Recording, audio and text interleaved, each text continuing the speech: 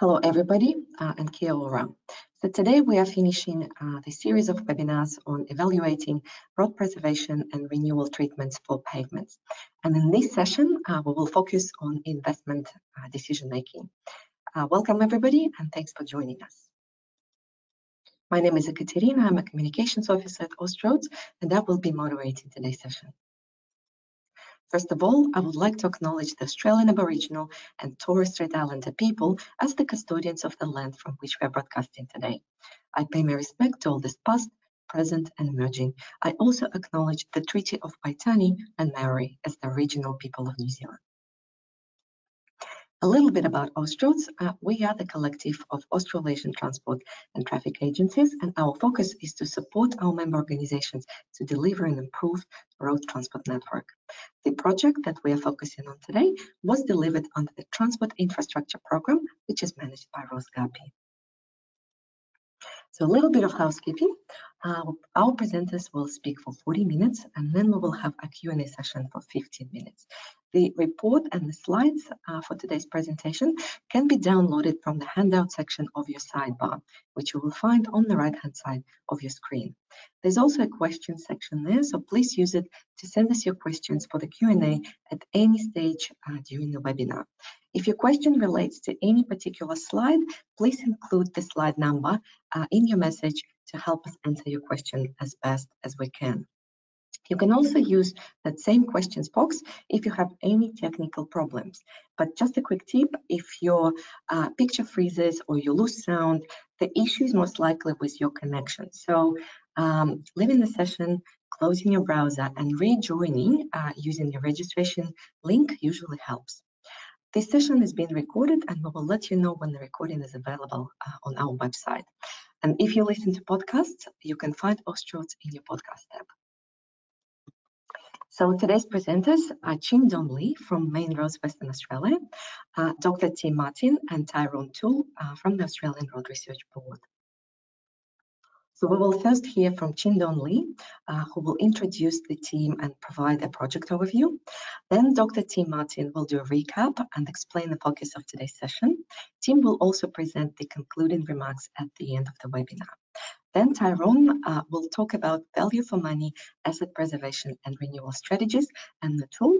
And after Tyrone, Chin Don will present takeaway lessons for agency practices. So welcome to our presenters, and I will now hand over to Chin Don. Hello, everyone. Thank you for attending today's webinar. Thank you, Katerina, for the introduction. In the next section, I will provide some background information of the project. I'm the project manager from Austroads side. The research team is from Australian Road Research Board, with Tyrone Toole as the team project lead, and the team members include Dr. Tim Martin and Renita Singh.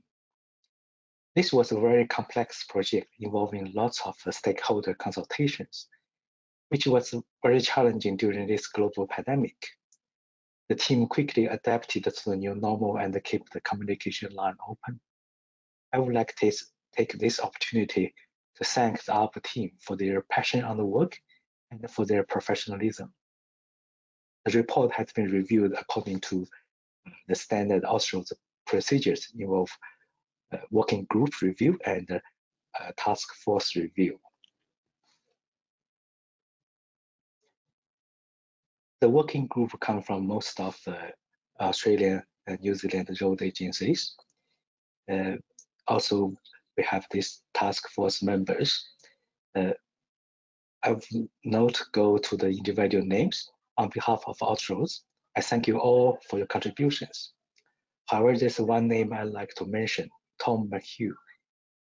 He initiated and managed the first half of the project before his retirement from Main Roads WA. Without his contribution, we were not able to have this webinar. So thank you very much, Tom, for your work. So why the project? As an asset managers, we face a few very common challenges, such as due to the aging and expansion of the network, we have to do more with less. And we are experiencing loss of corporate knowledge as older generations are retiring. For example, in Main Roads WA, incapability to retain staff with adequate skill and knowledge was rated as the highest risk to the organization. Although we have put a lot of efforts on getting new generation into the asset management field, but the lack of the clarity in understanding range of treatment options or strategies lead to poor decisions. On top of this, is that our funding needs face more and more public scrutiny. How can we effectively sell the message?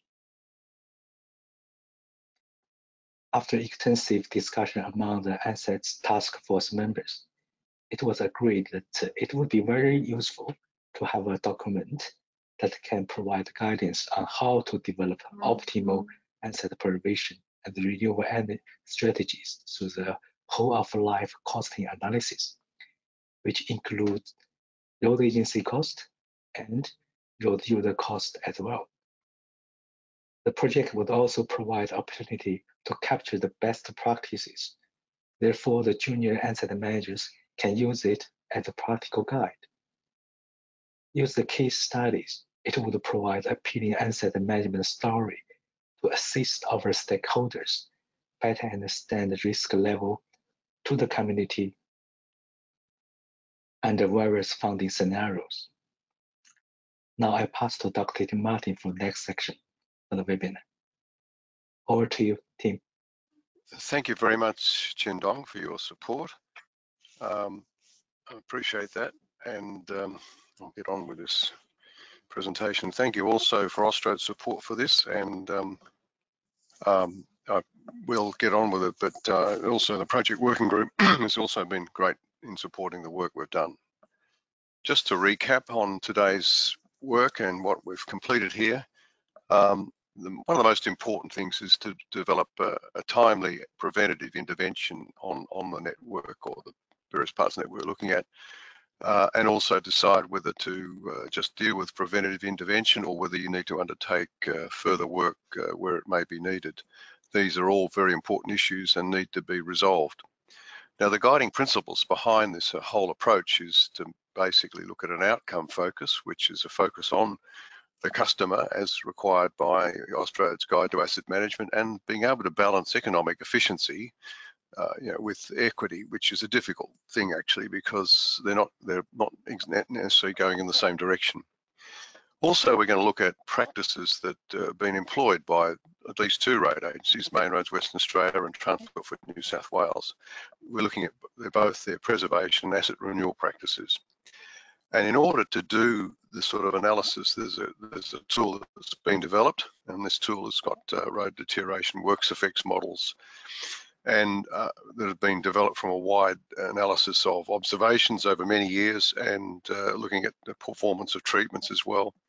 And this has been all installed into a pavement lifecycle costing tool, which has looked at this 8 particular case studies we've examined as part of this work. So we'll guide you through that. What do we need to control? Well, the most important thing to control really is obviously the deterioration of the pavement. And that is usually done by earlier intervention or stitch in time approach. As you can see by this diagram here, there's a point where you can decide to intervene with either some sort of form of resurfacing or even possibly rehabilitation. And that does restore conditions to some extent. If it's a surface condition of thin surface, it usually will do something to the surface conditions, but it may not address structural ones. But the idea here is again to be able to see this pavement through to its final remaining life, where it will have either a rehabilitation or reconstruction. But this is the way to manage the pavement through judicious intervention, timely intervention with the appropriate treatment. It's a balance. This is where we're referring to the balance between equity, when we call this the balance where we achieve the Goldilocks zone.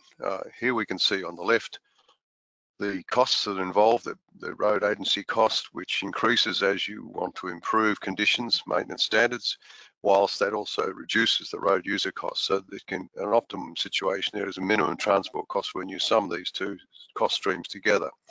That's seen as the Goldilocks zone. That can be achieved by balancing the levels of service. In this case, if we were to provide everyone with a wonderful level of service, we would certainly consume the budget and we would be not getting anywhere near minimum transport costs. So the usual approach is to have gradual differences in levels of service which are related to levels of traffic. We'll talk about that a bit more as we go on into this work, and Tyrone will show you a lot more about this.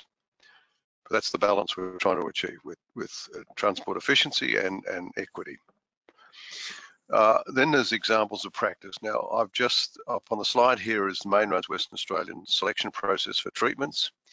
It's based very much on the condition of the road, its age, and various other factors. And the aim of this is to try and select the most appropriate treatment for the kind of distress you're dealing with. And it's very much geared to much more judicious and earlier intervention than allowing things to go on to disastrous or much higher levels of distress.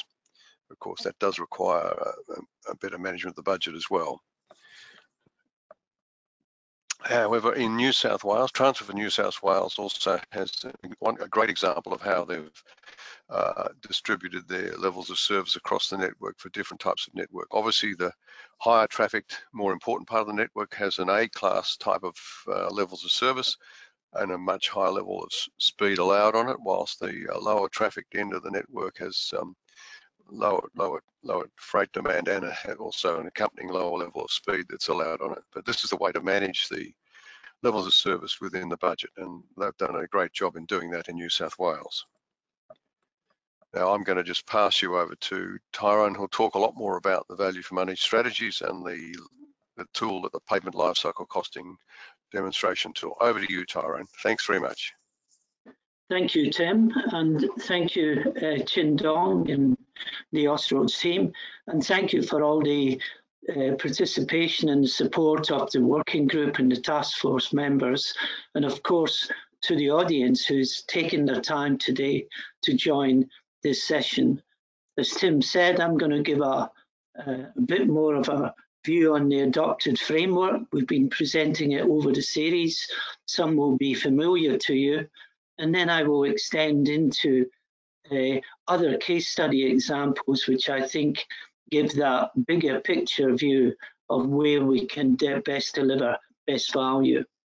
So if I then move on to the opening content slide, one of the key features of and expectations from this work was really to make use of high quality pavement condition and structural information, which is now becoming more available right across the nation, and particularly for state and territory road authorities and our New Zealand colleagues as well.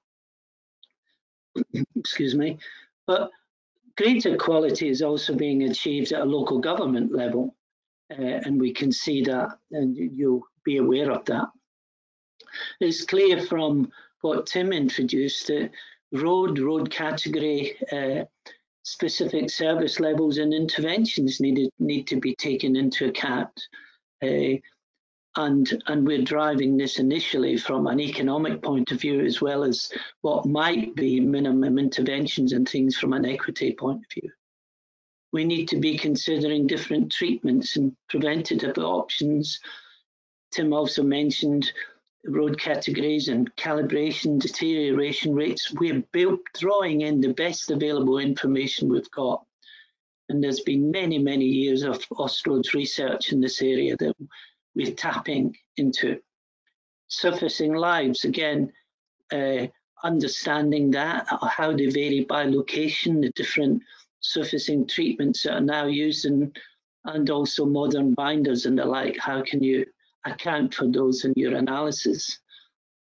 One of the very strong factors in determining effectiveness, etc., that's been coming in is a combination of deterioration, but also the upkeep costs if we go beyond that stitch and time point. And information of that kind, which has often been missing in the past, is now becoming of higher quality and can be demonstrated and applied. So to give you some overview, We'll cover the adopted framework and support and tools very much. It's economic evaluation driven with the performance of treatments and service levels, and then we have a suite of tools and models, etc., that we've incorporated into what we call our payment life cycle cost demonstration tool. And the whole purpose of this is really to, as Chin Dong alluded to in the introduction, is to introduce people to, let's call it a sandpit, where they can investigate taking inputs into different circumstances, different locations, different treatments, with a small set of data, a relatively small set of data, but good quality information, to get these estimates, to vary the inputs and to see how then the tool responds, to build their own case studies. So the idea is to keep it open and transparent in that way, but have these estimates all available and for the tool to be configurable. So we're talking about life cycle costs, as mentioned by Tim, road agency and road user, the trade-off between them. We're using a long-term analysis, and that's really because pavement assets can last a long time.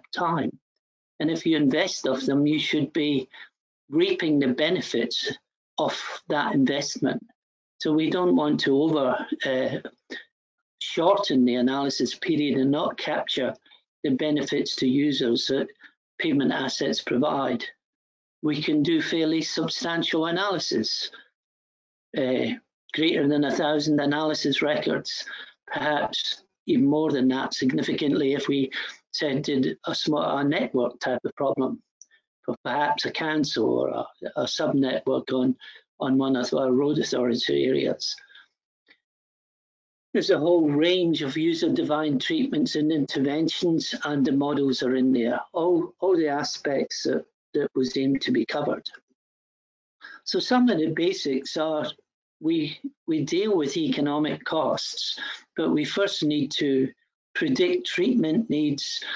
When are the costs incurred that are aligned with those treatments over the life cycle, like a cash flow analysis, and then we need to apply the conventional discounting procedures to come up with present values.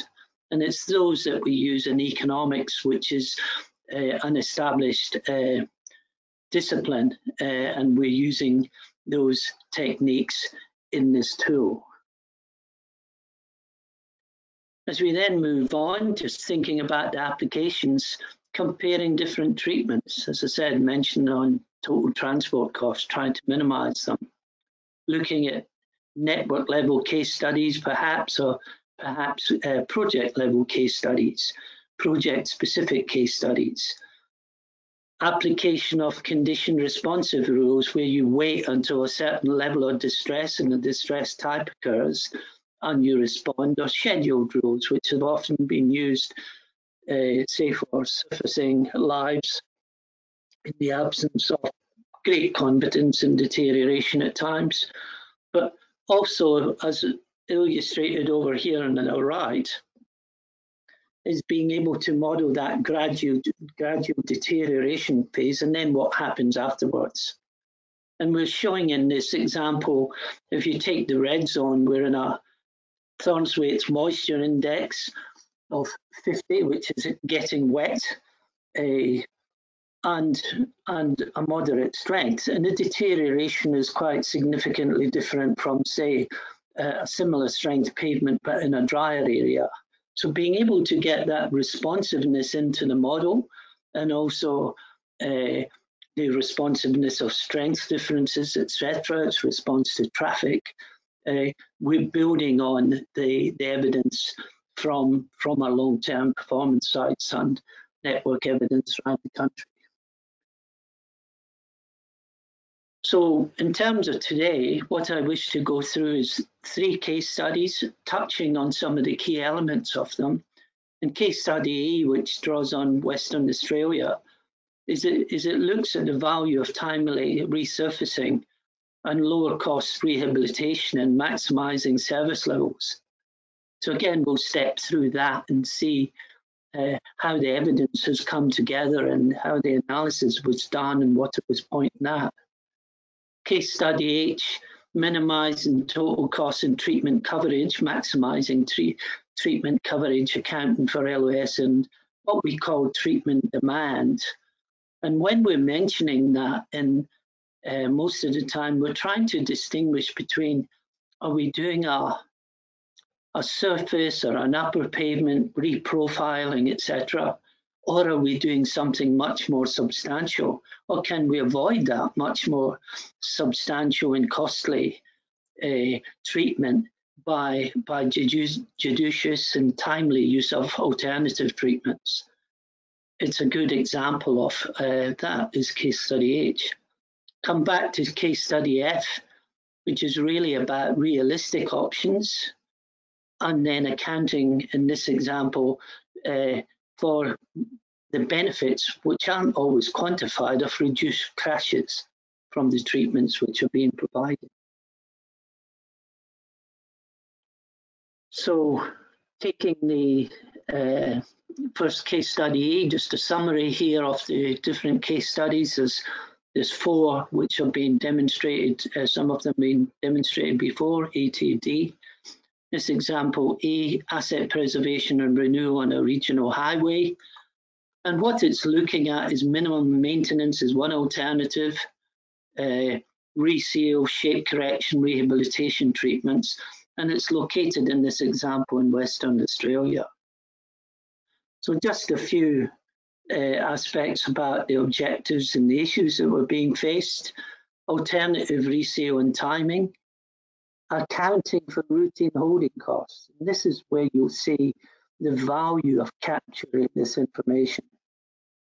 Intervention limits for pavement rehabilitation, recognition of whether there's a need for significant additional structural work or does it exist already, and the pavement really needs a reprofiling, not a strengthening treatment, and treatment cost rates. So these different factors all having effect. So if we look at some of the information as shown here, we've got pavements of very significant ages, 80 years, 59 years. So again, we need to capture, there's a benefit still being delivered to the community here. We need to capture its value. So we think in terms of long-term analysis and perhaps what treatments just keep them keeping on. Very important. Some of the surfacing ages, 11 years, and you might say, well, that's probably about time it was replaced in typical practice. In the examples here, there are 2 which are really stretching the limit, 28 years. The estimated seal life using the risk-adjusted Main Roads WA model. They've adopted the Boss Roads oxidation model, but adapted it locally and with the knowledge of the practices, etc. They can get 18 years typically, but they've pushed it out about 10 years beyond that. There was a particular reason for this, so it became a bit of an experiment, at least for us.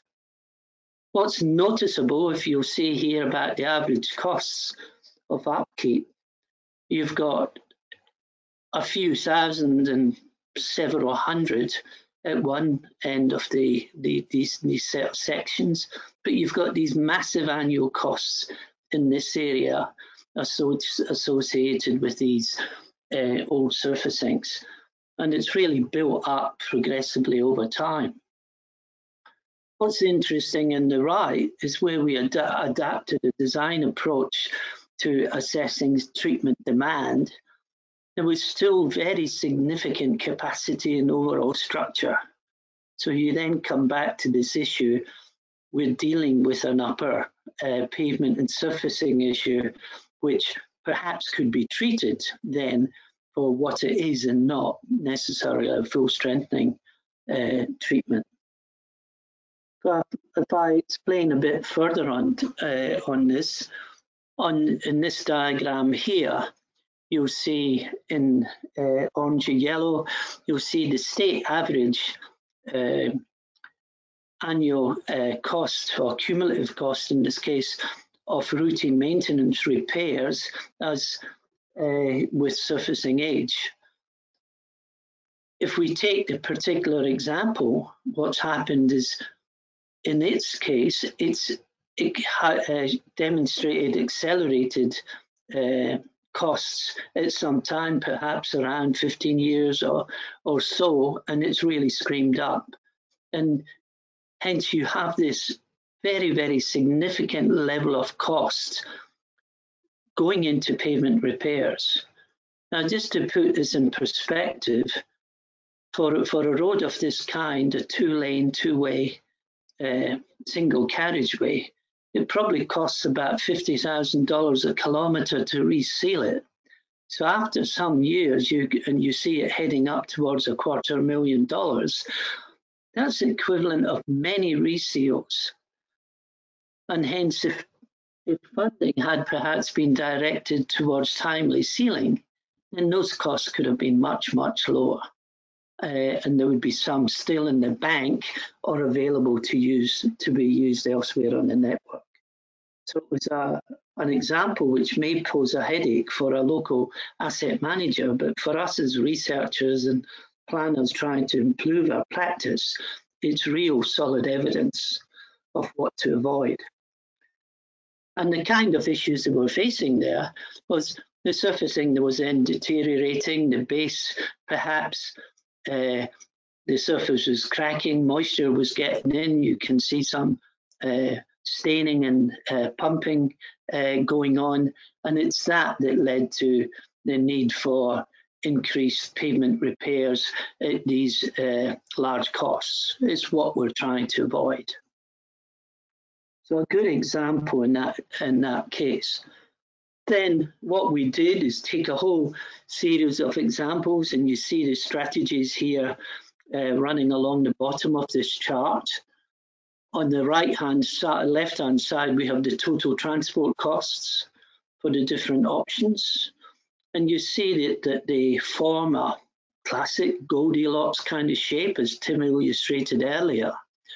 Over on the right, we have the road agency costs, and this blue line draws what they're roughly looking like. What's interesting here is the target maximum intervention level for roughness was about 4.2 IRI. The sweet spot is shown, and this is using standard costs in the analysis, assuming strengthening would be required in a full pavement replacement. The sweet spot is saying your minimum transport cost is with an option at an IRI of 5.2. You could stand back and say, okay, I'll go with that. Or you could, as we show in the next slide, is go better. So what happened in the continuation of this work was look at a variable cost associated with treatments that address the problem that you see on the side. That is probably a working of the base, a rip and reprocess, perhaps some top up and seal at a much lower cost, and hence your Goldilocks position moves. We've plotted these alternative treatments around the sweet spot, and what's happened at a low-cost rehab, which is what was adopted, at an intervention of 3.4 IRI proved to be the minimum transport cost solution. So what was happening here was being able to deliver, you could say, a better outcome in road user cost terms and community cost terms at an overall lower cost to the agency as well. So this is the kind of investigation that we encourage. So it's even better, as we say, we're in the pink, one of my old sayings.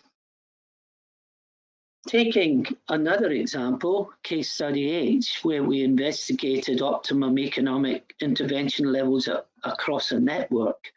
And this was really from New South Wales, where you saw earlier again with Tim, the the LOS structure by the different sub-networks, and we looked at 3 road groups of different LOS, and we examined that whole network. We understood the different conditions that were on the network, the structural value of those 100-meter segments that we were analysing the network at, and we also varied the treatment costs. And the treatment costs were varied where it was appropriate that there was sufficient structural capacity in the pavements for them to be valid to be used. So you saw earlier the example on the right of the sub-network LOS categories, etc. So again, perhaps an economic investigation, the range of different conditions that we covered in the matrix, you could say, of analysis, varying road condition, so looking at good, fair, poor roads in different groups, classifying them, looking at pavement strengths, again, a range of pavement deflection, looking at traffic levels from perhaps around 1,000 vehicles a day to more than 10,000 vehicles a day, and also looking at traffic composition, heavier or lower proportions, higher or lower proportions of heavy vehicles. The analysis was done for a single region in this case, as an example. The introduced into our earlier work was also this banding of condition, classifying certain pavements in a NASNU condition is very good, easy to communicate this kind of classification to lay people, you would say, or non-specialists. Good, as our colleagues would describe from New South Wales, an early preventative condition. They consider doing something at that point. Fair, a late preventative condition, again, they consider that as an option. Poor, where it's really gone beyond reasonable service, and very poor, where it's becoming unacceptable. So again, being able to consider at what point do we intervene. The interesting outcomes of this work are I've summarised here in this graph, where I've plotted the maximum roughness intervention level, that coincides with minimum TT's total transport costs for different traffic levels and for different costs of treatments. So let's just look at the upper line. If we can only, determine that heavy treatment is used on all our sites, then your maximum roughness intervention level that coincides with minimizing TTCs follows this line. Just take an example up here. If at 1,000 vehicles a day, the low cost treatment gives you an optimum intervention of 4 IRI, if you're having to spend, let's say, double the amount standard cost, then you're having to push your economic intervention up to about 5.5. But in fact, we know this treatment can work at 4.2 with a 50% cost treatment, and it's appropriate, it's not a massive structural issue, then why shouldn't we choose this? If we take another example at 4,000 vehicles a day, you might have an intervention around 3 or a bit above 3, that early preventative kind of treatment, as opposed to waiting to nearly 4 IRI. So you're delivering most likely significant benefits to the community. And this approach ties in pretty well with the Transport for New South Wales service risk on the ride quality side, when you apply their chart on the bottom right hand side, which Liam Terrace has explained in our previous email, in our previous webinar rather. So what we're doing in a lot of this work is confirming some of the foundation procedures and that they use, but we're backing it up, reinforcing, re-establishing the economic value of those strategies. If we then go on to our third and last case study I wish to touch on again today, it concerns optimum intervention levels again for pavement renewal, and added to that the benefits of crash reduction measures where there are additional treatments or perhaps improved signs, line markings, etc. being introduced when a pavement renewal project is done. What this does, it draws on a case study from the Hunter region where we worked with the region in support of councils in their application for grants, and it utilises or investigates reseal treatments, shape correction and rehabilitation treatments, as well as crash reduction measures. So let's just have a look at one of the first aspects of this. Now you'll notice here a pavement in an extremely deteriorated condition, this red line here, sitting here at about 8 IRI. Now, you'd be very surprised to see many roads like this, but I can assure you, in some of our country roads, this is what they can be like.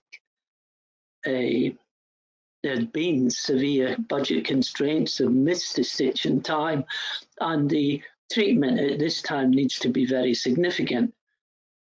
We're proposing, and the team proposed a rehabilitation, and it follows the green line here.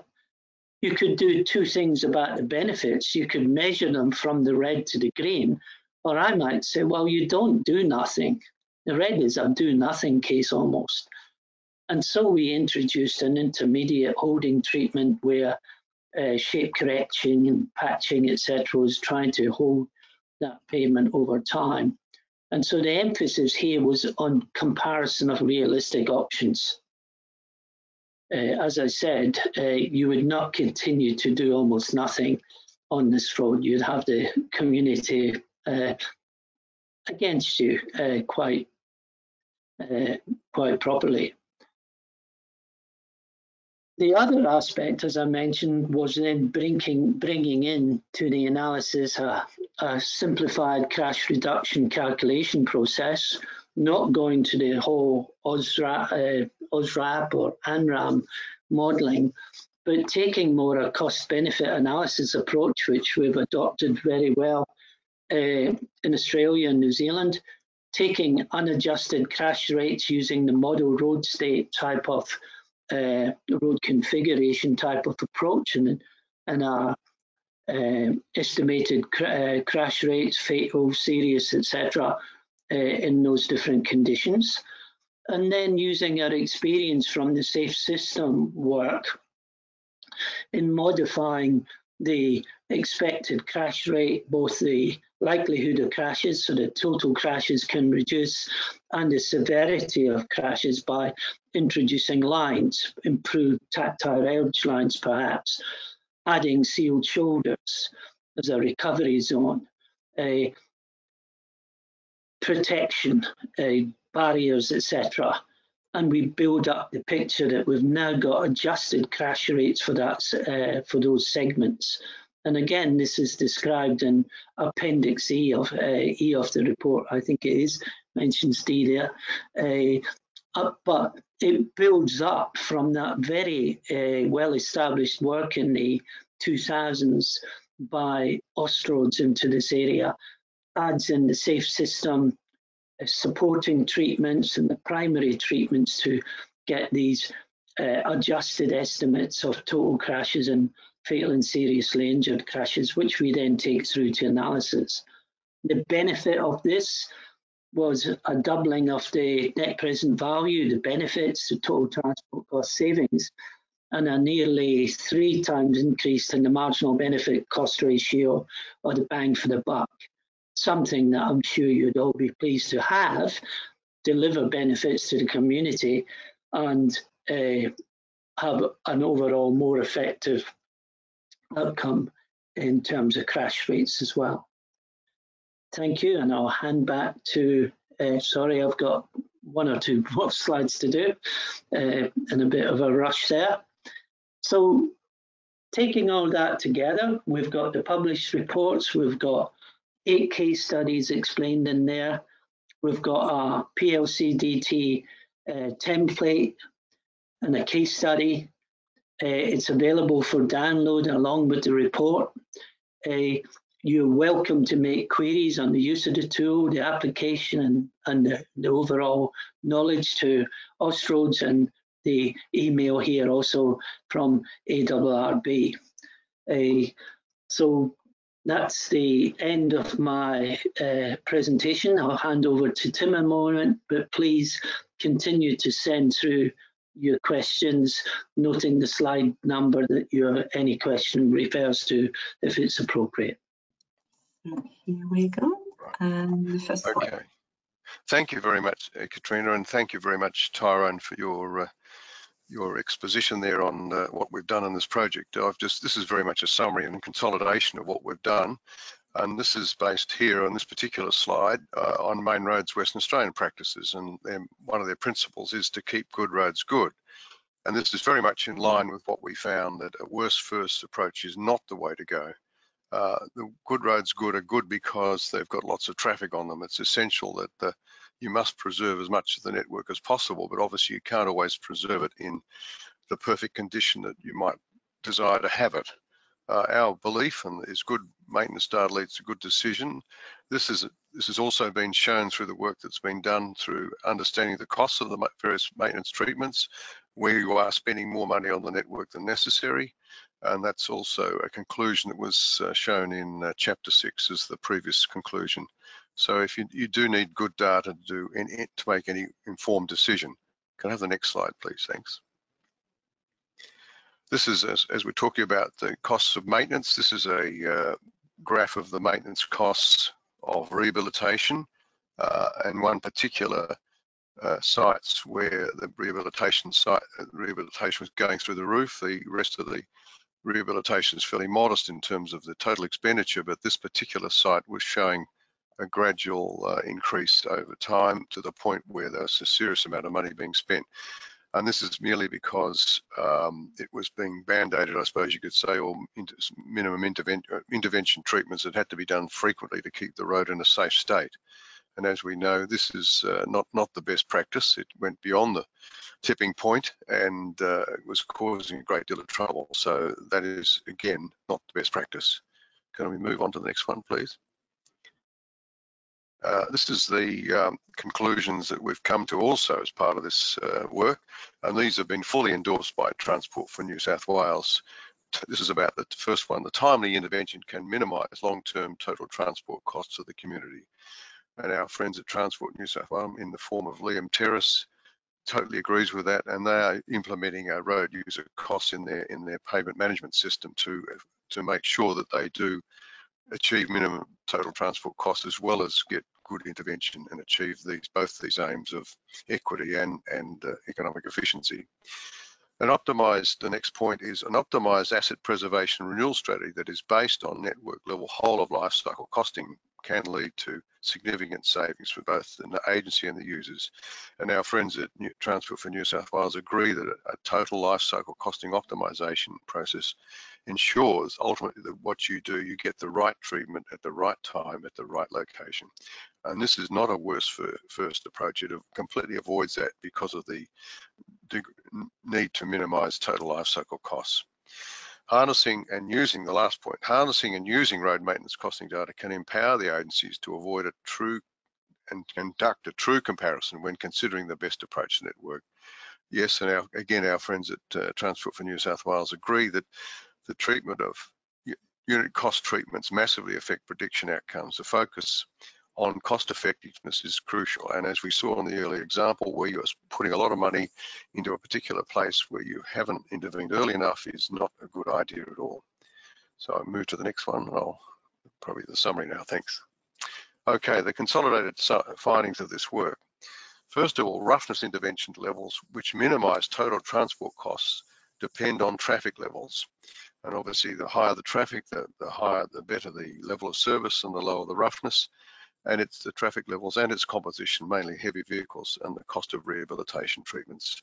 Obviously, rehabilitation treatments can be either directed at very much surface functional conditions or structural conditions. And the ones at structural conditions are much higher costs, and you need to be able to determine what you are addressing with your rehabilitation to minimize the cost expend. Lower cost preservation treatments combining both timely reseals and partial rehabilitation shape correction were shown to be highly beneficial compared to delaying the treatments and using high routine maintenance holding costs.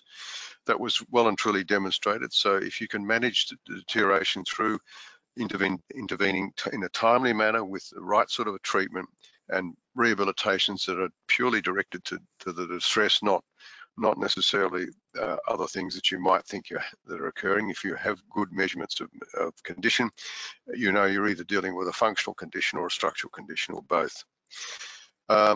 Point 3, for most of the sprayed seal granular pavement case, net agency road cost savings were achieved with the optimal strategy as well as road user cost savings. In other words, that's a win-win situation, which also supports timely intervention. Fourth point, and a very important point, accounting for crash cost savings that can be derived from a selection of safety-related treatments has been shown to significantly increase the net present value and marginal benefit cost ratio, make these examples substantially more viable. As we've talked here, we've mainly dealt with road user costs that have been vehicle operating costs and time-saving costs. But when you start accounting for crash cost savings, you can justify quite a lot of the surface treatments on the basis that they do reduce the rate of incidence of accidents. We looked at 2 case studies which examined asphalt pavements, and these showed for moderately traffic roads, high treatment costs mean intervention levels are going to be higher in order to achieve the overall optimization. But for long life pavements on very highly trafficked roads, early intervention minimizes costs. So this is the balance here between the levels of traffic causing different levels of treatment and different levels of intervention and levels of service. I think this is the last slide coming up. Thanks, Katrina. My concluding remarks, and this has gone on for quite a while, about the value of timely intervention was shown to definitely minimize costs, both road agency costs and total transport costs. Supporting levels of service by ensuring fit for service treatments. Again, this is the levels of service are achieved by using the right sort of treatment to address the kind of distress that you have. And then part of this levels of service is being able to consider the level of traffic use. So the levels of service improve with the increased levels of traffic. And then the next point is understanding the true treatment demand. Why is that treatment needed? And this helps in the selection of the right treatment at the right place at the right time. The other thing is the importance of accounting for all costs. Our models in this mainly dealt with just road user costs, but we can also consider things like accident costs or accident cost savings, plus in more elaborate analysis, greenhouse gas emissions, delay costs, and so forth. So there is a whole range of costs that could be considered and provide you with a better analysis. Then, of course, here the additional benefits from complementary safety treatments are very much a big help if you can consider them and you have the appropriate models to do that. I think that's all I have to say. I think the next thing is just questions. Thank you very much, everybody, for your attention, and we're open for business. Thank you. Thanks so much, Tim. So Chin Dong and Ron, please join us for the Q&A. It probably will be short and sweet because we don't have very many questions, so I'll just dive straight into it. So speaking about what we need to control, do you have any guidance on how to treat potholes? For example, what type of potholes should be treated, and what the best options for that are available. Shall I answer? Well, I mean, what we aim to do is not to have potholes remaining on the road for almost any time.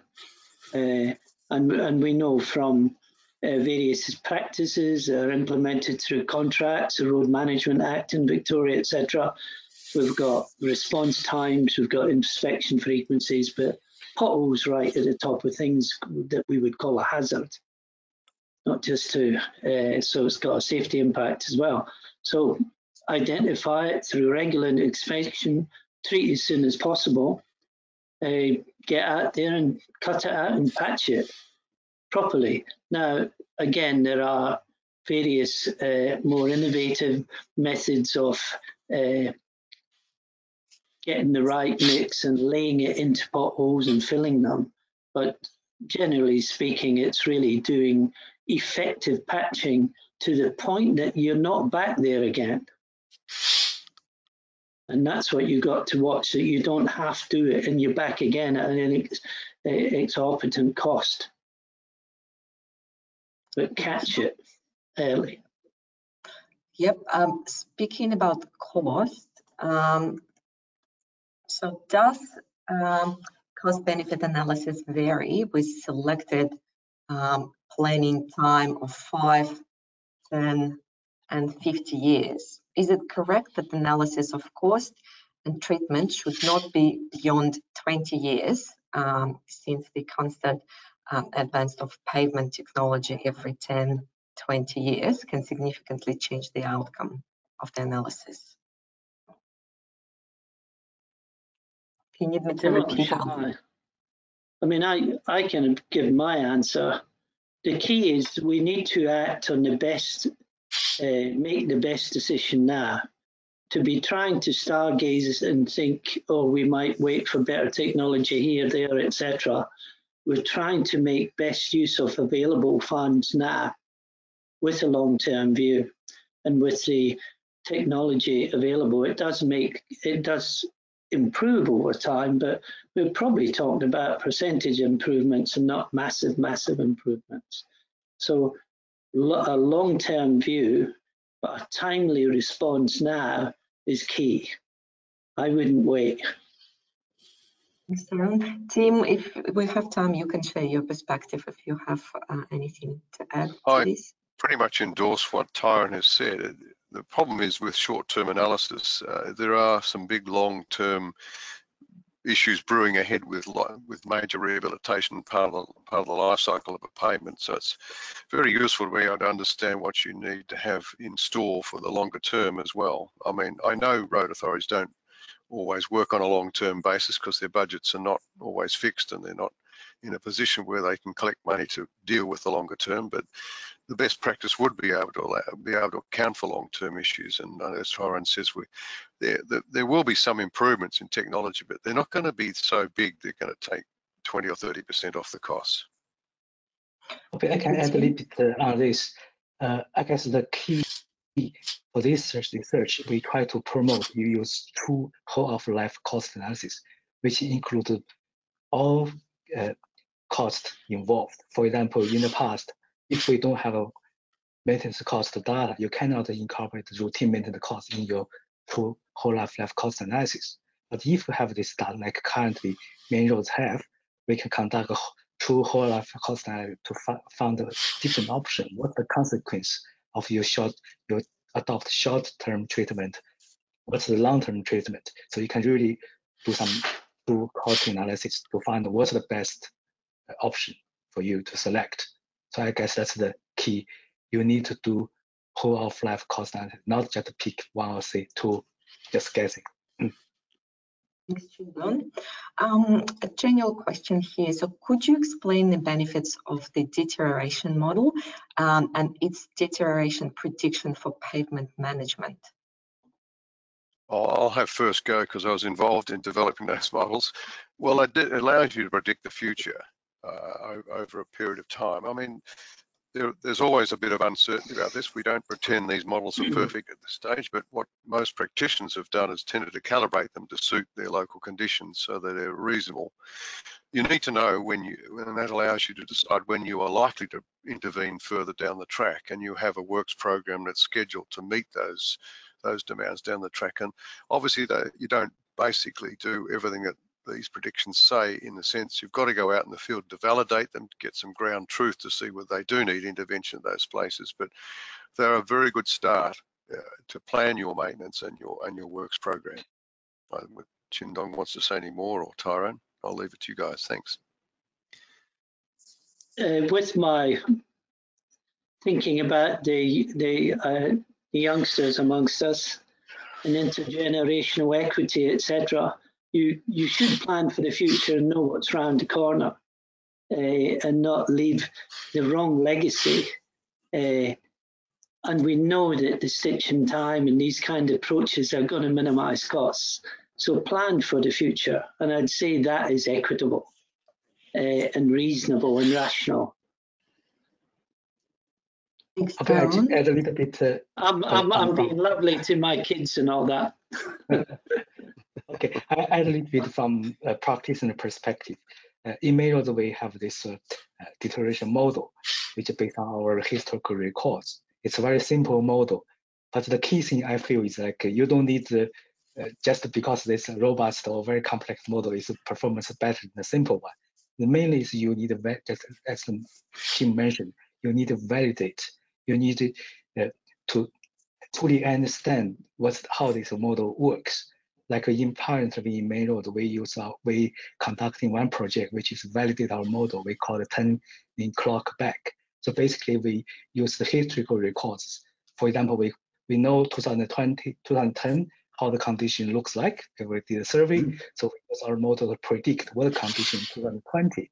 So we compare 2020 actual condition with the predicted condition, then back tweak the model fit into what exactly the performance of network. So you can do a lot of things on the model, basically, but the critical things you need to validate.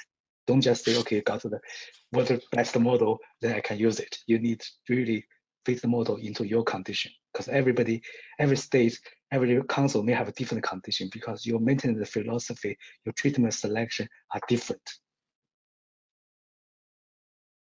There is a question here sort of that follows on what you've just been talking, Chin Dong. So the benefits of early intervention are well understood at an operational level. However, statewide strategies often focus on one treatment solution for all sites instead of the more nuanced and complementary approach outlined in the presentation. So how do you hope this report will change road authority approaches to delivering a more nuanced and holistic approach?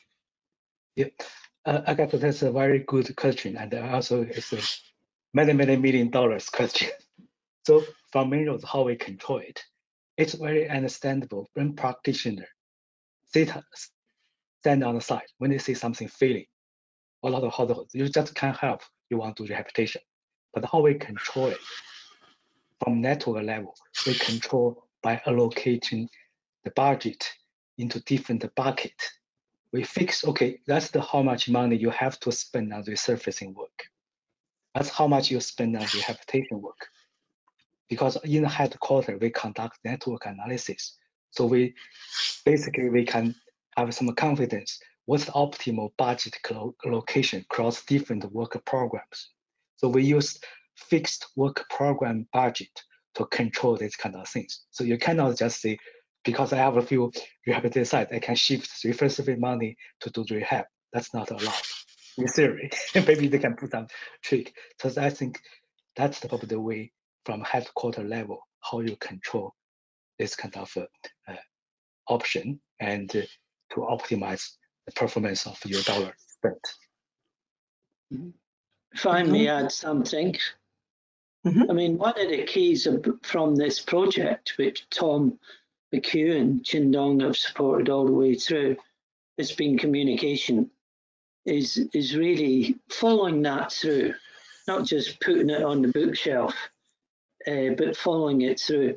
I've got an example project starting very soon under the Queensland TMR, National Assets Centre of Excellence programme, on how to make light rehab treatments really get consolidated down into the districts, etc. For instance, you've got to follow it through. You can't just preach a bit on something and think it will happen. So we're putting this out there. A lot of people support it.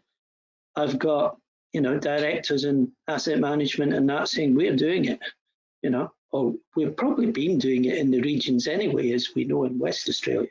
So you've got to follow it through. And don't take no for an answer in terms of, oh, I don't feel like doing that. We've got to build confidence and follow it through. Thanks, it can work. Good. So one last question before we wrap up. So how does this framework align with Australia's health indices and remaining useful life assessments?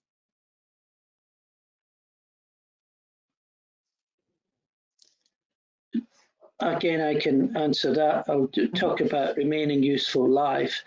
The two things that we produce out the estimates in here, we produce an estimate of the remaining surface life, and that's with the best knowledge around in terms of distress initiation, oxidation, and the like.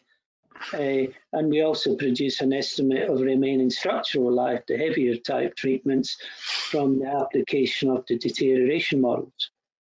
Separate to that, in Appendix A, we propose the adaptation of a design technique to estimate the remaining treatment life using a Part 5 Austroads, adapting a Part 5 Austroads design technique. So there's a number of methods there that you can choose to employ, and even if you employ two of them on the structural side, you can compare. So it's building on stuff that is published and supported. Yeah, I don't see any conflict with the framework we're talking about here in estimating remaining life, because remaining life has got several criteria, and one of them, of course, is the structural criteria of the road, but the other one is the functional state of the road as well. So, and often, I suspect most of the time, the functional conditions are usually the ones that are needed to be met first. So, and those, you only know you're going to hit those through having a good understanding of the whole of life performance of a pavement under the various conditions that it's going to be subject to. Thanks, Tim. Well, I guess that's it. That's the end of our Q&A session. We've answered all the questions. Thanks so much, Tim and Chin-Dong and Tyrone. And I'm passing on to you all the thanks from our audience. Very grateful for the series and the session. So before we wrap up, I will just say a few words about our future webinars as usual. If you are interested in the use of emerging technology to improve the asset management of roads, so please join us on the 22nd of June to learn what data collection technologies are currently available for road pavement assessment and how the benefits compare to costs. We have also published 2 technical reports drawing together the research underpinning changes made to key components of the Guide to Pavement Technology. And the webinar for this project is on the 3rd of August. So register if you haven't already. And for more information about all our sessions, please visit the Austroads website. And as usual, once we close out today's session, a questionnaire will pop up on your screen. So please take a few minutes to send us your feedback. It really helps us to know what you liked, what you didn't like about the session, and what suggestions you have for future webinars. Once again, today's session is being recorded, and we will send you the link to the recording when it's available on our website. Thanks again, everybody. Stay well and safe and enjoy the rest of your day. We will see you next time.